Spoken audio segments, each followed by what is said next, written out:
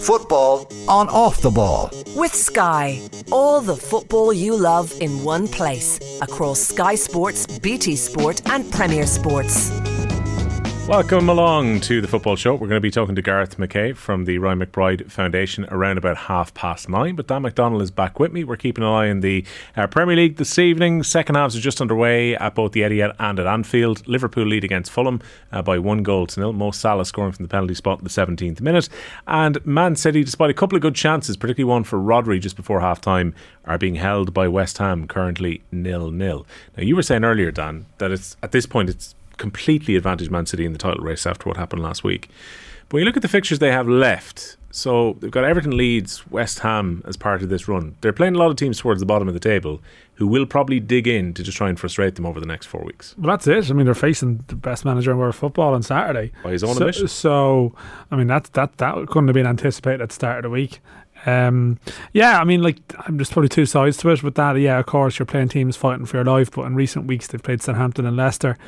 And had no real issues with it. I understand where you're coming from, but I feel sometimes with this City team, like it's sometimes it's these like home games against the team.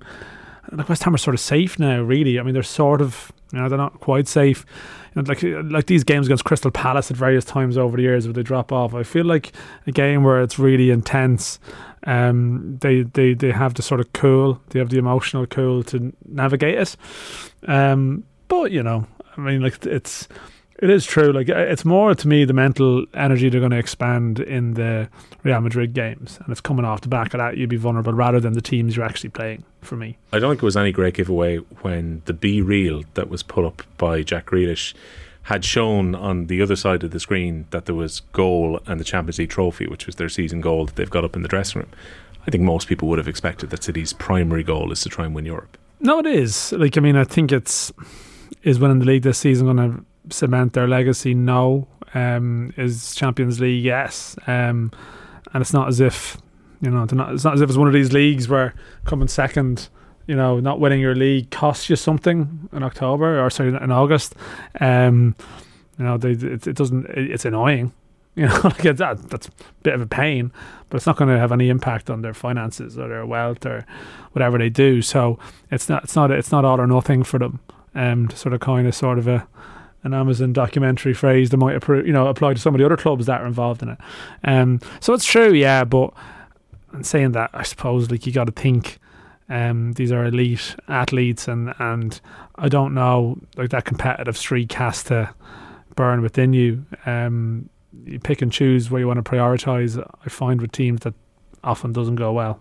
They're an elite team also who tend to time their runs at the end of a season, and this has been the case even with the Liverpool seasons where they had to take it right down and go over 90 points to win a title. And it's only that one season where Liverpool have won that's broken this absolute domination in the Pep Guardiola era of this Manchester City side. So they've become quite good at timing being good at the end of the season. Yeah, like I remember being in here a couple of years ago talking rubbish actually about how City tend to sometimes like chuck it in for a season, and they did in the Mancini years, and like Pellegrini, like they'd had the odd season where they just would have this like inexplicable drop off, and there was an element of that in the Liverpool title winning season, not to take anything away from it, unusual fragility, but you step back from it now and look at the honours list in isolation as they score. You sort of realise that this actually is a dynasty. It's just like that Liverpool win was so epic, and so emotional and so emotive, but it really was it's stopping it being like one of these other European leagues where there's 6 or 7 in a row. I thought they were going to have a quick look to see if it was offside. So it's a free kick that swung in from the left-hand side. Nathan Aké is there at the back post to head it home. And probably for David Moyes, the most annoying thing about this, if you look at it, Dan, is the fact that there were actually 2 players at the back post in John Stones and Aké, which they usually are so well set up at set pieces. You wouldn't think that a central defender would have got there to get a free header. Yeah, I mean, I think sometimes with these big teams, like you sort of naturally analyse their dominance in the context of like they're outstanding footballers, but what's that line? World class basics. They're often just very good on set pieces. That'll be up at 501 for your world class basics. Yeah, and like that's that's often what they do. Like, they actually have got big goals from set pieces this year. It's not what you would ever think of, I think, when you talk about Man City. But I don't know what's, I'm not sure what's happened with West Ham there, but you sort of think, right, if you hold out for that long, don't concede that type of goal. Walk away thinking you've been undone by brilliance, not the basics. But I mean, there's no coincidence that City did them better. Yeah, I mean, the other thing about City is they evolved, Dan, when it comes to these seasons. That João Cancelo has been so important in recent years for them, particularly with the way they carry the ball forward. And now you see John Stones stepping into this auxiliary midfield role where he can also step back into defence. They've gone back to using the 3 centre-backs again. Grealish has found a way to become more involved in the team this season.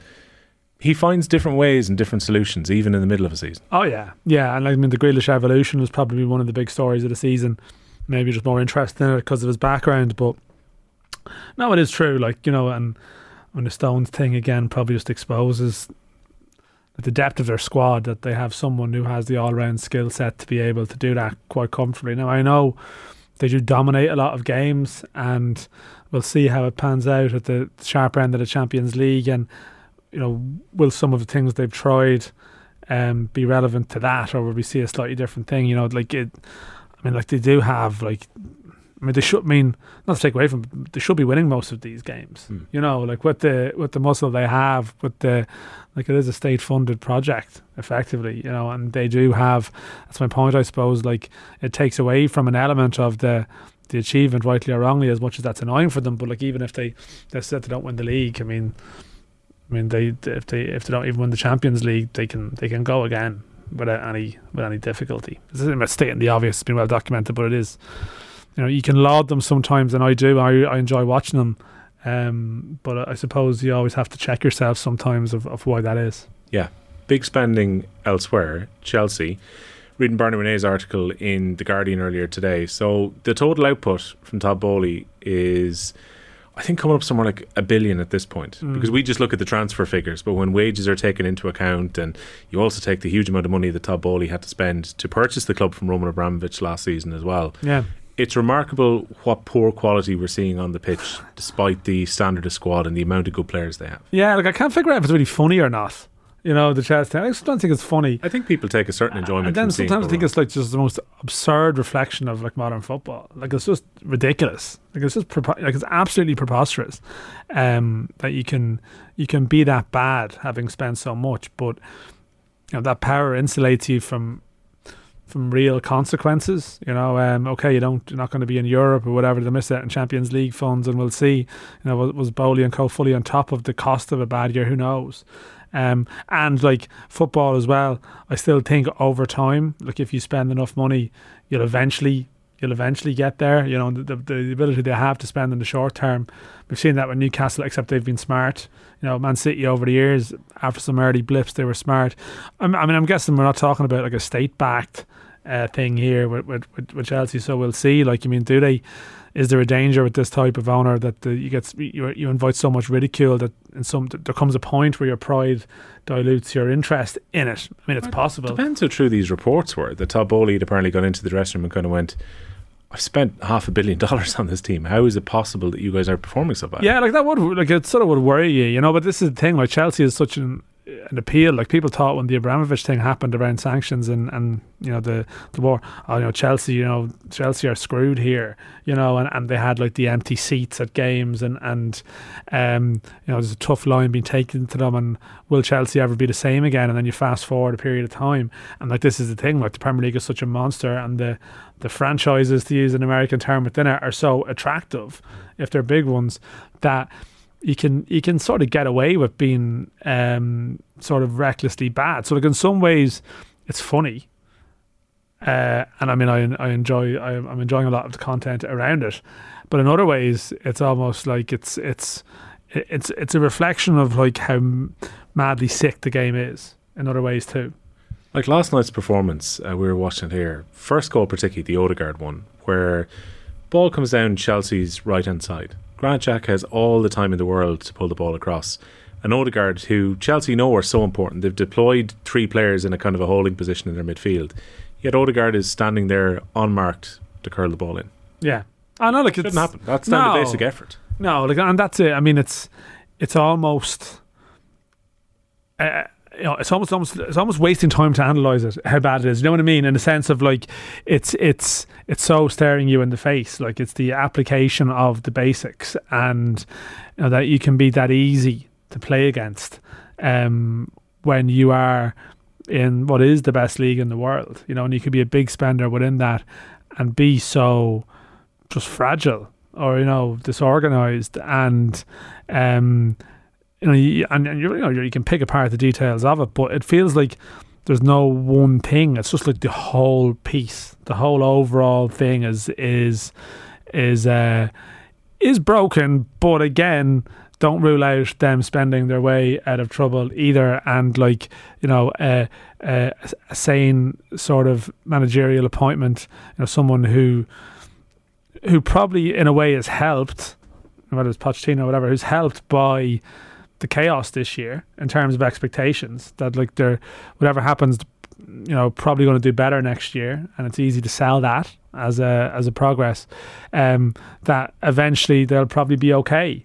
Because that is the history of the club since Abramovich took them over. There's been managers who've had short stints, and Chelsea have decided to go in a totally different direction, and so many times we've questioned, even to Thomas Tuchel when he came in the year that they won the Champions League, you're thinking there's no way he can have that kind of transformative effect. The team that Frank has right now is not strong enough. They weren't able to invest because of the transfer window bans, and you're thinking there's no way they can do it, and yet a coach comes in, gets them organised, and they win the Champions League. Like they've won 2 Champions Leagues by sort of not playing by the rules of what people think you would need. Like, everyone likes a story when a team wins a trophy, like a nice, coherent, how it happened thread, which again reaches the conclusion that this has been the product of a long-standing plan, and they've been building towards this, and they haven't really done that. And I know that's often the defence of the Chelsea sort of model over the years, that yes, other clubs need to get to the sort of top of the mountain, needed like the Klopp type figure, or even at Spurs, Pochettino at Spurs, maybe that's why that's an interesting one here. It felt like, he's the right fit for what they need to get there, whereas Chelsea is just more just the pick and mix in terms of what you need to do, and that's why you sort of think, well, this will work for them again, and maybe it will. Like, maybe it's the 18-month cycle, but that's why the Pochettino link is one that I would find more interesting than some of their other appointments. Yeah. Potter was supposed to be that, though, wasn't he? Like, that's the only thing. Like, Potter was meant to be that, and he was to be given time no matter what when he went in. That didn't happen. No, and I mean, like the briefing around that was, he will be. Yeah, he will be definitely going nowhere. Yeah, he's gone. Well, we shall see. We shall see what they do this summer. I mean, again, they're still a very talented group of players. I firmly believe that. But you start to the conventional wisdom seemed to be, if they get a striker in January, they get a forward in January, it'll click and it'll just happen. And then you see some of the team selections they've had in recent weeks where Chalobah kind of comes in out of nowhere to play against Real Madrid in the Champions League. Aubameyang out of literally nowhere to play last night against Arsenal, where he was nowhere near squads even in recent weeks. I just wonder how much damage this has actually done for Frank Lampard, because there seemed to be a school of thought, Dan, that it was like, well, look, Frank comes in, maximum 10 games at the end of the season, and it can't really make a huge difference. He's just holding the seat until someone comes in next year. Frank's lost 7 games. Yeah, they've scored only 2 goals. That's not good. Like, generally at all levels of football you get a bounce. I mean, don't get the bounce, of course, that can be about the toxic environment, the dressing room too, but I suppose when he went in, I was thinking, like, what's the worst that can happen? And like that is now happening. I feel like there's probably a will for him to do well, and I know it sometimes can be mocked a bit, and I wouldn't be mad in it sometimes, like some of the coverage. The English media too defensive of him. Yeah, and look, people have criticised how Irish media cover Stephen Kenny and other things, right? So, like, I sort of conscious of throwing stones in that regard, but there was this sort of tone around the time, that when Graham Potter left, that maybe he just wasn't elite, but then you replace him by someone who there's no evidence to suggest they're elite, other than the fact that they're elite in terms of the company they keep. But not maybe elite as a coach. And I think it is, these stats about the amount of games he's lost, this run, like, it's pretty grim, and I did go back, like, and people say he's rubbish, like, Derby actually did a reasonable job at that stage to a point, and you sort of think, like, but how do you go back from that to going back to that solid upwardly mobile Championship club again, and it not be a massive blow in some way. But yeah, we'll see if he has the desire to go and do that. I think prospective employers have to look at his time at Everton and the 2 stints at Chelsea, because that was within the Premier League, and in the case of Chelsea it was with a reasonably good group of players to be able to work with. Similarly, I think with Steven Gerrard, he's probably going to be judged somewhat against what Unai Emery has done. They actually lost the game last weekend, but 17 really good fixtures under Emery. He brings them from just outside the bottom 3 all the way up into the European positions, and makes that same group that Steven Gerrard was unable to get a kick out of to look actually like quite a good team. Yeah, and I would say Gerrard did pretty well at Rangers. He might have taken over at a decent time in the context of what was going on there. Relative to Celtic sort of finding their way towards getting a good manager, which they now do. But yeah, no, like that is damaging for them. Like, just as like the Tuchel stuff was for Lampard, the first time round. Like, you kind of forget that year of the transfer embargo. I think he was perceived relatively positively, and then they got sort of they got money, and that's where it all went wrong. So like you could build an argument that maybe there's a certain type of role for him that might work. I sort of always feel he's one of those with the lobby that's there for him sometimes, is that the ultimate thing is him being England manager one day, and how much do you have to do to get that job? And when Southgate got there, he didn't have to do a huge amount, but he was a different type of thing, and he was he's embedded in the system, and it's worked. But yeah, for Lampard and Gerrard, actually, that's I don't know. It's an uncertain development for them. For anyone who missed it earlier, we go from a prospective England manager in Frank Lampard to one of the shortest England managers of all time in Sam Allardyce. Sam, no shortage of confidence in his own ability at his press conference earlier today. I might be 68 and look old, but there's nobody ahead of me in football terms. Not Pep, not Klopp, not Arteta. So it's all there with me, and I share it with them. They do what they do. I do what I do. But in terms of knowledge and depth of knowledge, I'm up there with them. I'm not saying I'm better than them, but certainly as good as they are. Well, if you don't agree with him, Dan, you have to kind of acknowledge his own confidence in his own ability, which might be required for the next few games. Oh yeah, everyone's talking about it, right? And are you more inclined to be interested in Leeds at the weekend as a consequence? Yeah, I wouldn't say they've grabbed me this year, in terms of their story, as much as like they're a well-supported team in Ireland. You probably could do a few more medals, But then again, I understand, he never got the chance to have state-funded, team sort of pushing things in his direction. Look, I mean, it's. Are you going to suggest here that if Sam Allardyce had got a job at the very top of the Premier League, now, I will never take away from some of the jobs he's done. The Bolton stuff was actually quite innovative at the time. It was.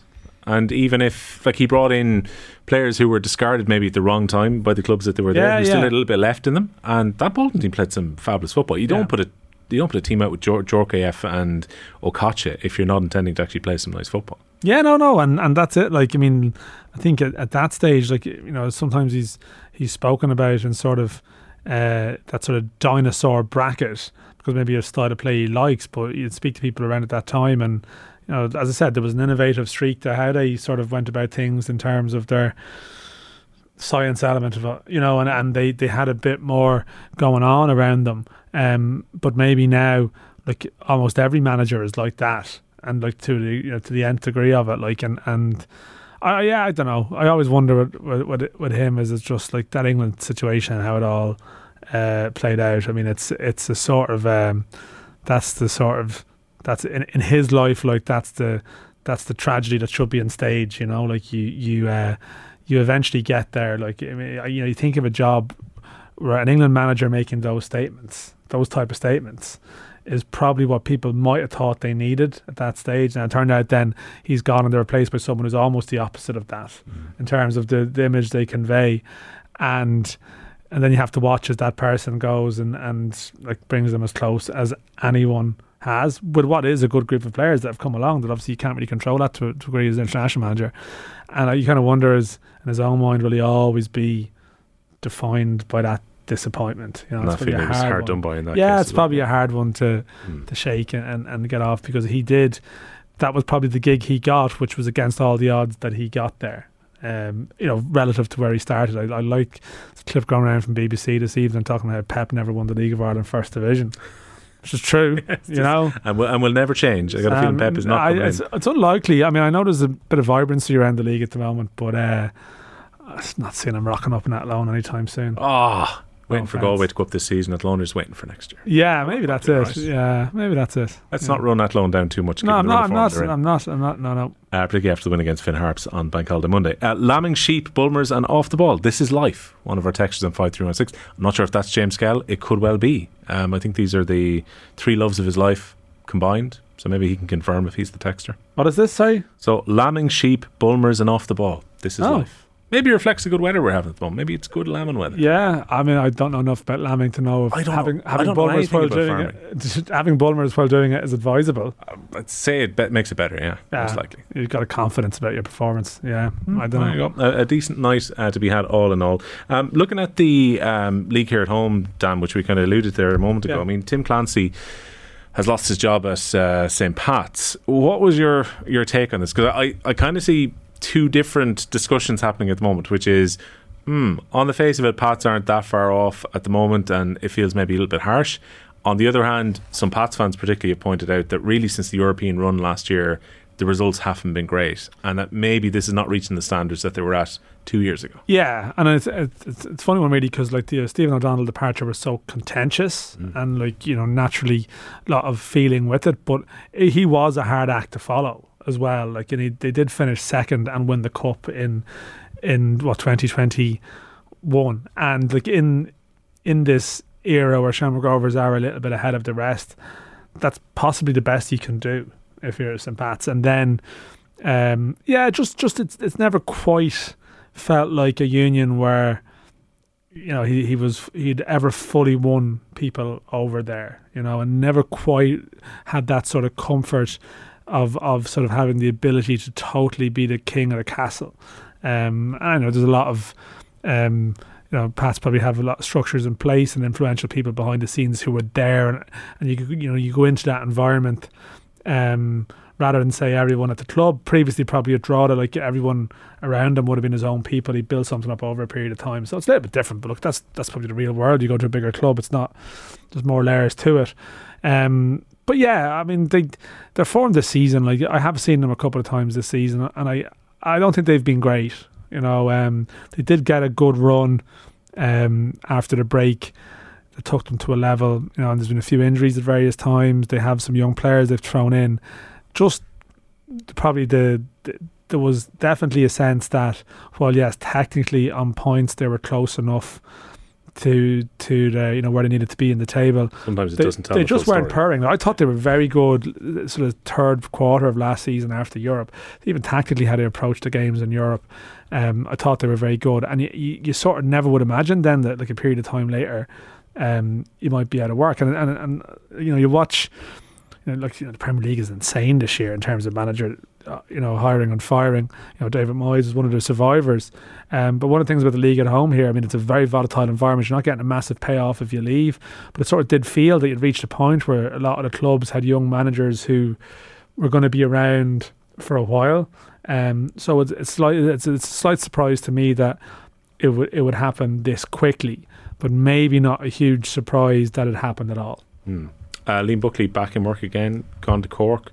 This seems to be a bit of a trend in the last few seasons now that clubs are moving towards having a sporting director, whether that be a young former player in some cases, like with Stephen McPhail, in this case going with someone very experienced across the league in Buckley in Cork now. Yeah, I'm not entirely sure what's going on in Cork. I mean, the results have been bad, bit of speculation tonight about sort of stuff there. I'm not going to sort of go with that because I can't quite stand over it at the moment, but it's pretty uncertainty around the managerial picture. But it's been a tough run for Colin Healy there, and I don't know about this Liam Buckley appointment, how long it's been in the works. I know he was at a Cork game recently and there's a few people sort of commenting upon it, but I mean, that's by the by.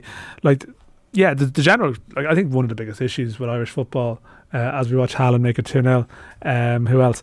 One of the biggest issues is the lack of like staffing. I know I was talking earlier about the horse and greyhound stuff, and generally like clubs here, like how they operate is not ideal. Like they generally would spend a lot of their budget on players rather than maybe like behind the scenes staff, and then you'll have a manager at a club who's carrying a lot of burden. And it's prudent. Like, it was a big issue here with a lot of people who have like ex-managers who are pro licenses who lose a job, and it's very hard for them to get back in. Like, they're almost potentially lost to the game, and there's a load of them out there. So, you know, Bows have got Pat Fenlon back in this year, you know, Liam Buckley in at Cork. I think it's good to have the experience that these people employ with the game. Obviously you have to have a relationship with your manager, and Cork have a new owner this year, Dermot Usher, who's I think Kildare based. I think he's a dub, but like I'm not saying it's all been plain sailing there. And you know, Cork's results have been poor, and there's always a sense of, I think there's a fondness for like a local flavour even to their team and some of the decision making, and it's just sort of on the edge of being choppy for them at the moment. So I wouldn't say it's the easiest situation for someone to walk into. No, Erling Haaland being celebrated at the moment. Phil Foden straight across after his trademark celebration. 35 Premier League goals now. He's edging in on Dixie Dean's record. I don't know if he's going to get there, but to have gone over 50. What's the record again? Is it? I have it taken down here somewhere. It's a big one to try and get I've thrown at you. So Clive Allen's mark was 49. So Haaland went over 50 in all competitions last week. So he needed 44 games to get to the 50. So now he's gone over the 50 in his 45th. I don't know. I mean, it seems absolutely remarkable. You look back at some of the records previously. Dixie Dean did 63 goals in all competitions in one season. Now that looks like a big ask, but he potentially has 3 games left in Europe and a cup final. Yeah. Does he play all the games? That's the thing. Yeah. I mean, they're crazy numbers. It's like, you know, people playing Football Manager, Championship Manager when they were younger. It's like cheat code stuff. You'd have these players who, like, I don't know, they've been rigged to be excessively good. And they, you know, this whole thing of someone like playing 20-something games and having more goals than appearances, and like, you know, Ronaldo and Messi have probably already rewrote the convention on that. But the Haaland stuff is sort of other scary stats. Yeah, I mean, it's. I know, to be fair, it's not as if he's had setbacks this season. Like, is this as good a run as he'll get? Will it ever be, you know, will he ever have a sort of an injury-free campaign that's comparable? I don't think he has missed much, really, has he? So no, he's a robust kind of guy, and generally when he comes back from injuries, he tends to come back and play quite well straight away. He's like just a machine or a robot, he was compared to, I think, earlier this year. But the other thing about it, Dan, before we go to the break, when it comes to Haaland, because we've been eulogising him all season, but when you look at the records and the numbers that the kid is putting up right now, earlier on in the season there was this argument happening that maybe his goals weren't necessarily adding to the team because City were scoring the goals through him as opposed to players elsewhere. But like right now, he's the type of guy that every game, even when he looks a little bit off like the Arsenal game last week, you expect him to score. And that is the most valuable thing to have in football, is a number 9 who you can guarantee is going to score your goals. Yeah, like there was 1 or 2 games where you could understand that argument, and probably might have spoken about it here at some stage. Like, you definitely could see there was times where, you know, his natural instincts weren't totally in sync with the team's natural style, and there was uneasy elements to it, even though he was scoring insane amounts of goals, right? And like, there have been times in recent years you've had teams where like Ronaldo has scored a load of goals, like, you know, 4, and that team hasn't really achieved their aims. But nowadays it's all going to, I mean, the Madrid games will probably write the history in some ways, you know, in the sense of if they lose to Madrid, like, you can feel like whatever happens, the fallout will be Haaland centred, and if they win, it feels the same. You know, do you know what I mean? It's like it's going to be the ultimate test of that debate. I think as well, when it comes to that game, all the narrative is going to be around, will City implode in the way that they did last season? Because really they had Real Madrid on the rack and beat. They won until they lost. Yeah. You know, they won the tie in the tactical battle and then capitulated for 5 minutes, and that was it. You know, I've never known anything like it. No, like they did what you had to do. Like, they proved that they could match them across the 2 legs and just got as close as you can get, and then just completely, completely lost their way, to the point where it almost defies analysis, to the point of like this is like a freakish thing. But naturally, there's a mental aspect to that you have to analyse. Yeah, I know there has to be. I mean, Real Madrid don't come back in all these games in Europe coincidentally. Yeah, exactly. They've got something about them, especially when it comes to the European Cup. So the latest scores then, there's about 40 minutes of normal time left in both games. Liverpool lead against Fulham by 1-0. Manchester City now on course to go back to the top of the table. They are 2-0 up against West Ham. You are listening and watching the football show at the moment here on Off the Ball. Our football coverage is brought to you by Sky. You can catch the biggest live Premier League games every weekend on Sky Sports. We'll be back in a moment. Jack O'Connor said, don't ever read a paper. You're kind of thinking, why did he say that? Or what did he mean by that? Or does he rate him higher than me? It opens up something that you do not want opened. The only thing intercounty players should be looking at or listening to is the football pass. Wherever you get your podcasts. Welcome back to the football show. Our own Richie McCormick has been crunching the numbers, and there's still 18 players historically who've scored more goals in a single season in England than Erling Haaland. Now granted, sometimes that was when the goals per game was a little bit higher, and also at times when there were more games being played in a season, but Erling Haaland potentially could still get past Dixie Dean's record of 63 now that he's gone to 51 goals for the season. Man City in cruise control at the moment. Phil Foden has just come on for Julian Alvarez, a nice sub to be able to bring on, and City with 10 minutes to go lead 2-0 against West Ham, and Liverpool continue to lead against Fulham by 1-0. Now for something slightly different, we're going to have a chat about the Ryan McBride Foundation. I'm delighted to say that Gareth McCay is with us, who's a founding member of the foundation. Gareth, how are you getting on? Not so bad, Will. How are you? Yeah, I'm good. I mean, tell us about what's happened here, because you guys have got an upcoming massive fundraiser, and it's not just something that's like an annual fundraiser or something that you've got planned. Because of different consequences around Brexit, and also I guess because of the Stormont Assembly not being sitting currently, you found yourselves in quite the push for funding for the foundation. Yes, we do. When we originally set up the foundation after Ryan passed away, it was set up using a lot of funds from various League of Ireland fans and a number of people from kind of across the world really who donated into a fund. And we obviously kept us and got us up and running. But over the last 4 years, we've had applications in for funding the government here in Northern Ireland through the Executive Office, and we've built up programmes. And at the minute, we now deliver programmes to around 2,500 children per week in schools, and it's around coaching and football, but it's around motor skills, childhood obesity, and then we also, carry messages regarding bullying and things around sectarianism, racism, etc. And unfortunately, we've been notified that our funding's going to be cut, and a lot of other community groups here in Northern Ireland, and particularly here in Derry as well, have lost all of the funding. So there's mass redundancies and just a mass kind of exodus of all the services that's being provided. Yeah, because Gareth, when the foundation was set up in Ryan's memory a few years ago, I think it was around 2017 when you set it up, initially it seemed like it was going to be to try and provide opportunities for youngsters around the city to learn the game and to play football. But it sounds like you've got a more holistic approach, or maybe things have evolved in the 5 or 6 years since. Yeah, things have evolved. I mean, the foundation still runs soccer camps. It runs those right throughout the summer, right throughout the winter and Easter, etc. And there is an element of getting kids to play football, but I think what we soon found in the primary schools is that it's not really a case of getting kids to play football.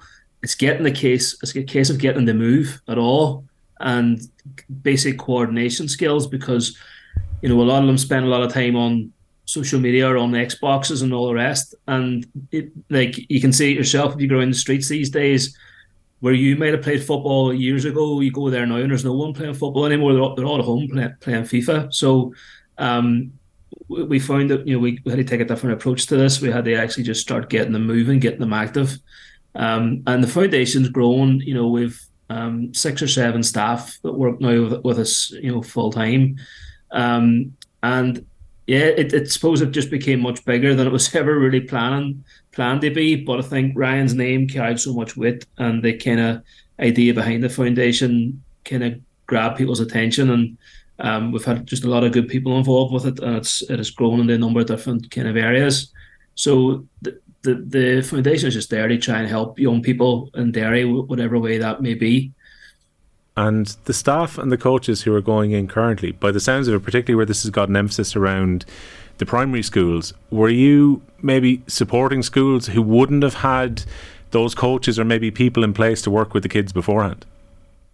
Yeah, there was really no one doing the type of thing that the foundation now does. And we went in, because we thought we could help in some of the local areas, and we've also had there's another aspect of it as well, that we've got some really experienced coaches, but some of the coaches that we have been brought in apprenticeships, so they're maybe 16, 17, 18, and come out of school, maybe no qualifications, and that route's not going to work for them. So they've come in to work with us as young coaches, and it's given them a start in the game. It's given them some basic coaching. We get them badges, we get their coaching badges, and all their safeguard and child protection qualifications.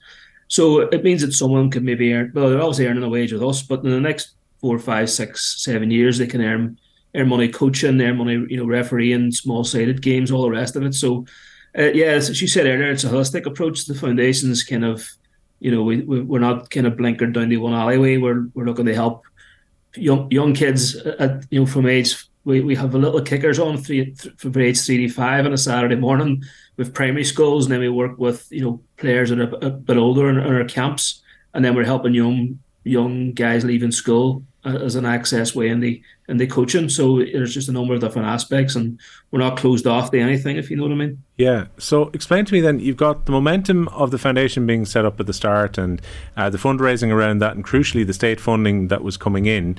Everything is building along, and then what happens that's made the funding so difficult right now, where you guys feel like you're on the brink of going to the wall?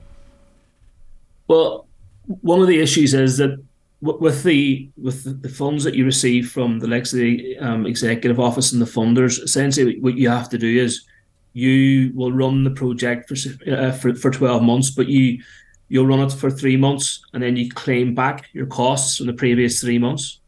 So at the minute, the foundation's owed over 20,000 from government here in Northern Ireland. And it's not the case that we won't get those funds. It's just the case that everything seems to be moving so slow at the minute, and we don't know when we'll get them. And the funding runs financial year, so April to March. As of March 31st of March, we have no funding. We are owed £20,000 from last year, and we've been given no grant for this year. We've been told that because of no sitting government and budget cuts, that our funding is going to be cut, and we've also been told that there's no date being set yet as to when we'll even find out when we've got the funding. So at the minute, we're still running the program, but we're running it at our own risk, because there's a good possibility that we won't be able to claim back the hours that we're doing at the minute. So if you think about it, we're in 30 schools, and we have 2 each week, and we have 2 coaches per school. So if you add that all up, it comes to a hefty bill. And essentially, the people who are on the board, who are all voluntary, we had to put our hands in our own pockets last month and pay the coaches' wages ourselves. So that's the situation we're in. Yeah, I mean, that's not sustainable to get into a position where you're taking on your own personal debt to try and keep the programme going. So what's the next step then? Well, we've had to look at fundraising campaigns. We've, as you'll know from League of Ireland, Ryan was number 5, and it's a number that Derry City have since retired, and so 5 is always a big number. And so Friday's the 5th of the 5th, and we're doing a Go Red for Ryan campaign.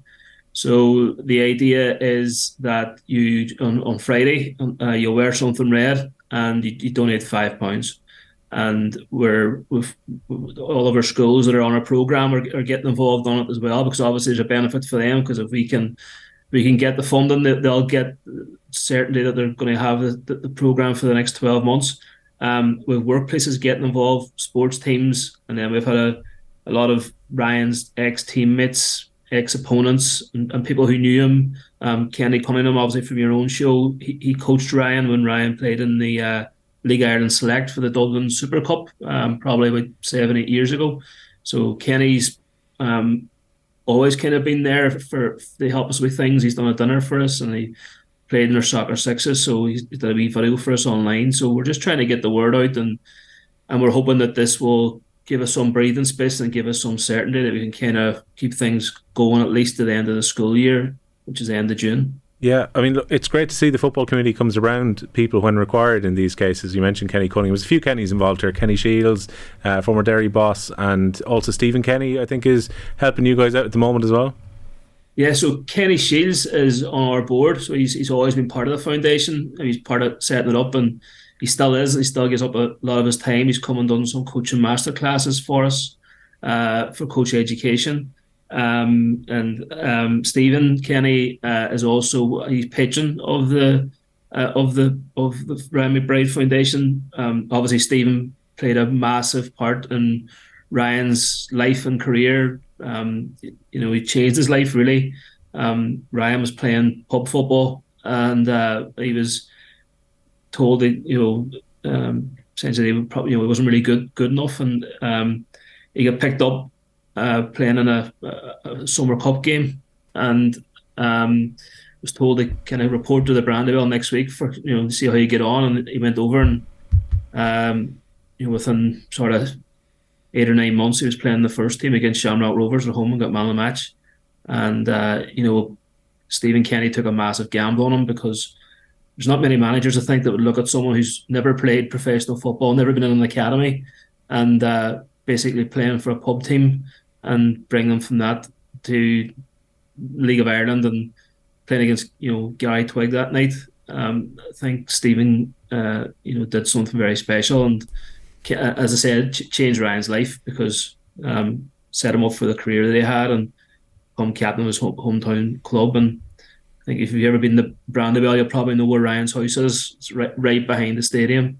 So it's just a story. I don't think there's many stories like it. A lad who kind of lives 7 or 8 doors down, gets plucked and ends up going on to captain the club. It's just an amazing story, and Stephen deserves a lot of credit for what he did. You mentioned that there's a cross-community element to all this too, and in many ways it's a cross-border story, because you've got Derry City, your club, who are currently playing in the League of Ireland. I presume there are students who probably cross the border to maybe go into some of the schools that they're going into currently. Is there any way that the government here in the Republic of Ireland could potentially provide some funding towards you, or are you entirely at the whim of the UK government when it comes to this funding? No, we're not really. We've received funding previously from the Department of Foreign Affairs for some cross-border work that we did.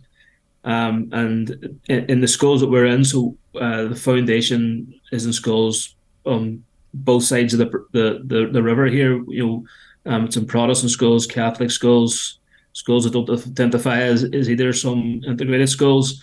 And in order that we're not just coaching in separate schools, we set up like a Champions League, and the groups are intensely set up so there's a mixture of students with different backgrounds in it. So we're trying to bring the schools actually together to play against each other, but there's always the ethos of friendship behind it. And then we have a massive Ryan McBride Schools Cup at the end. So yeah, and a lot of the children are coming in from Donegal. A lot of our schools are right on the border. So there's all those aspects are built into it. So yeah, it's say we've kind of thought about all those type of things of trying to use peace and reconciliation, etc. And there is a fund now that I think that's been set up, and we've been sort of directed towards that. And it is a fund that's been set up, I understand, by the Irish government, and it is open for groups in Northern Ireland to apply as long as there's a cross-border element to it. And as I say, it's not an issue for us because we're literally a stone throw from Donegal, and we run camps in Buncrana as well. And we run them in the city here, so we're working cross-border as it is. Gareth, for those who might be listening to us right now, because when it comes to 5-5 at the end of this week, it'll probably be a lot of people in the local area who will be throwing a literal £5 to you. Is there a way for people to send funds to the foundation if they're listening elsewhere in the country right now? Yeah, absolutely. We have a Just Giving page set up. So if we're on Twitter, it's McBride Foundation. And we also have a Facebook page. So if anyone wants to go on there, they can catch the videos of all the kind of players, past and present, and they can donate £5 as well. And as I say, it'd be much appreciated. And we especially appreciate your guys' support for bringing us on this evening as well. Our pleasure. Look, best of luck with the fundraising this coming Friday, and probably more fundraisers will probably be required on the far side as well. Gareth, thanks a million for joining us on the show. Not a problem. Thanks, all the best, lads. Almost full time, Dan, in the game that we're watching currently at the Etihad, and Phil Foden, who we mentioned had come on, speculative enough shot, ends up in the net. Yeah, no, it's it is game over now. I mean, yeah, it could have been any number in the end. Really, like West Ham had one or two moments, but yeah, sort of a fortuitous element maybe, but yeah, it's game over. Hey, you got to buy a lottery ticket. Oh yeah, that's it. Yeah, it's not quite world class basics there, but it's just more. Yeah, get a bit of luck sometimes too. Volley outside the box. Phil Foden scores 3-0, very comfortable. A lot more comfortable. Looked at half time where West Ham were digging in. Liverpool have won again. They've beaten Fulham by 1-0. I don't know, Dan, if there's going to be enough shakiness from the teams higher up, especially now that Liverpool have played 34 games compared to United have 2 games in hand, and you've got Newcastle with a game in hand who are currently 6 ahead. Yeah. They've timed this little run of 5 wins in a row in the league too late. Yeah, no, it feels like it's just a little bit too far, and also, can you be convinced that they're going to, as much as it is a run, you can't underestimate it. Like, can they bring it all the way?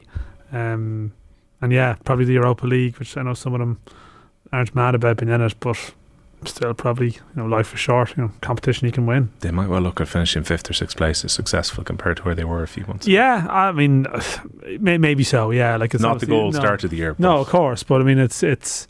Again, it's not the end of the world. Football here on Sky, on Off the Ball even, is brought to you by Sky. You can catch the biggest Premier League games each weekend on Sky Sports.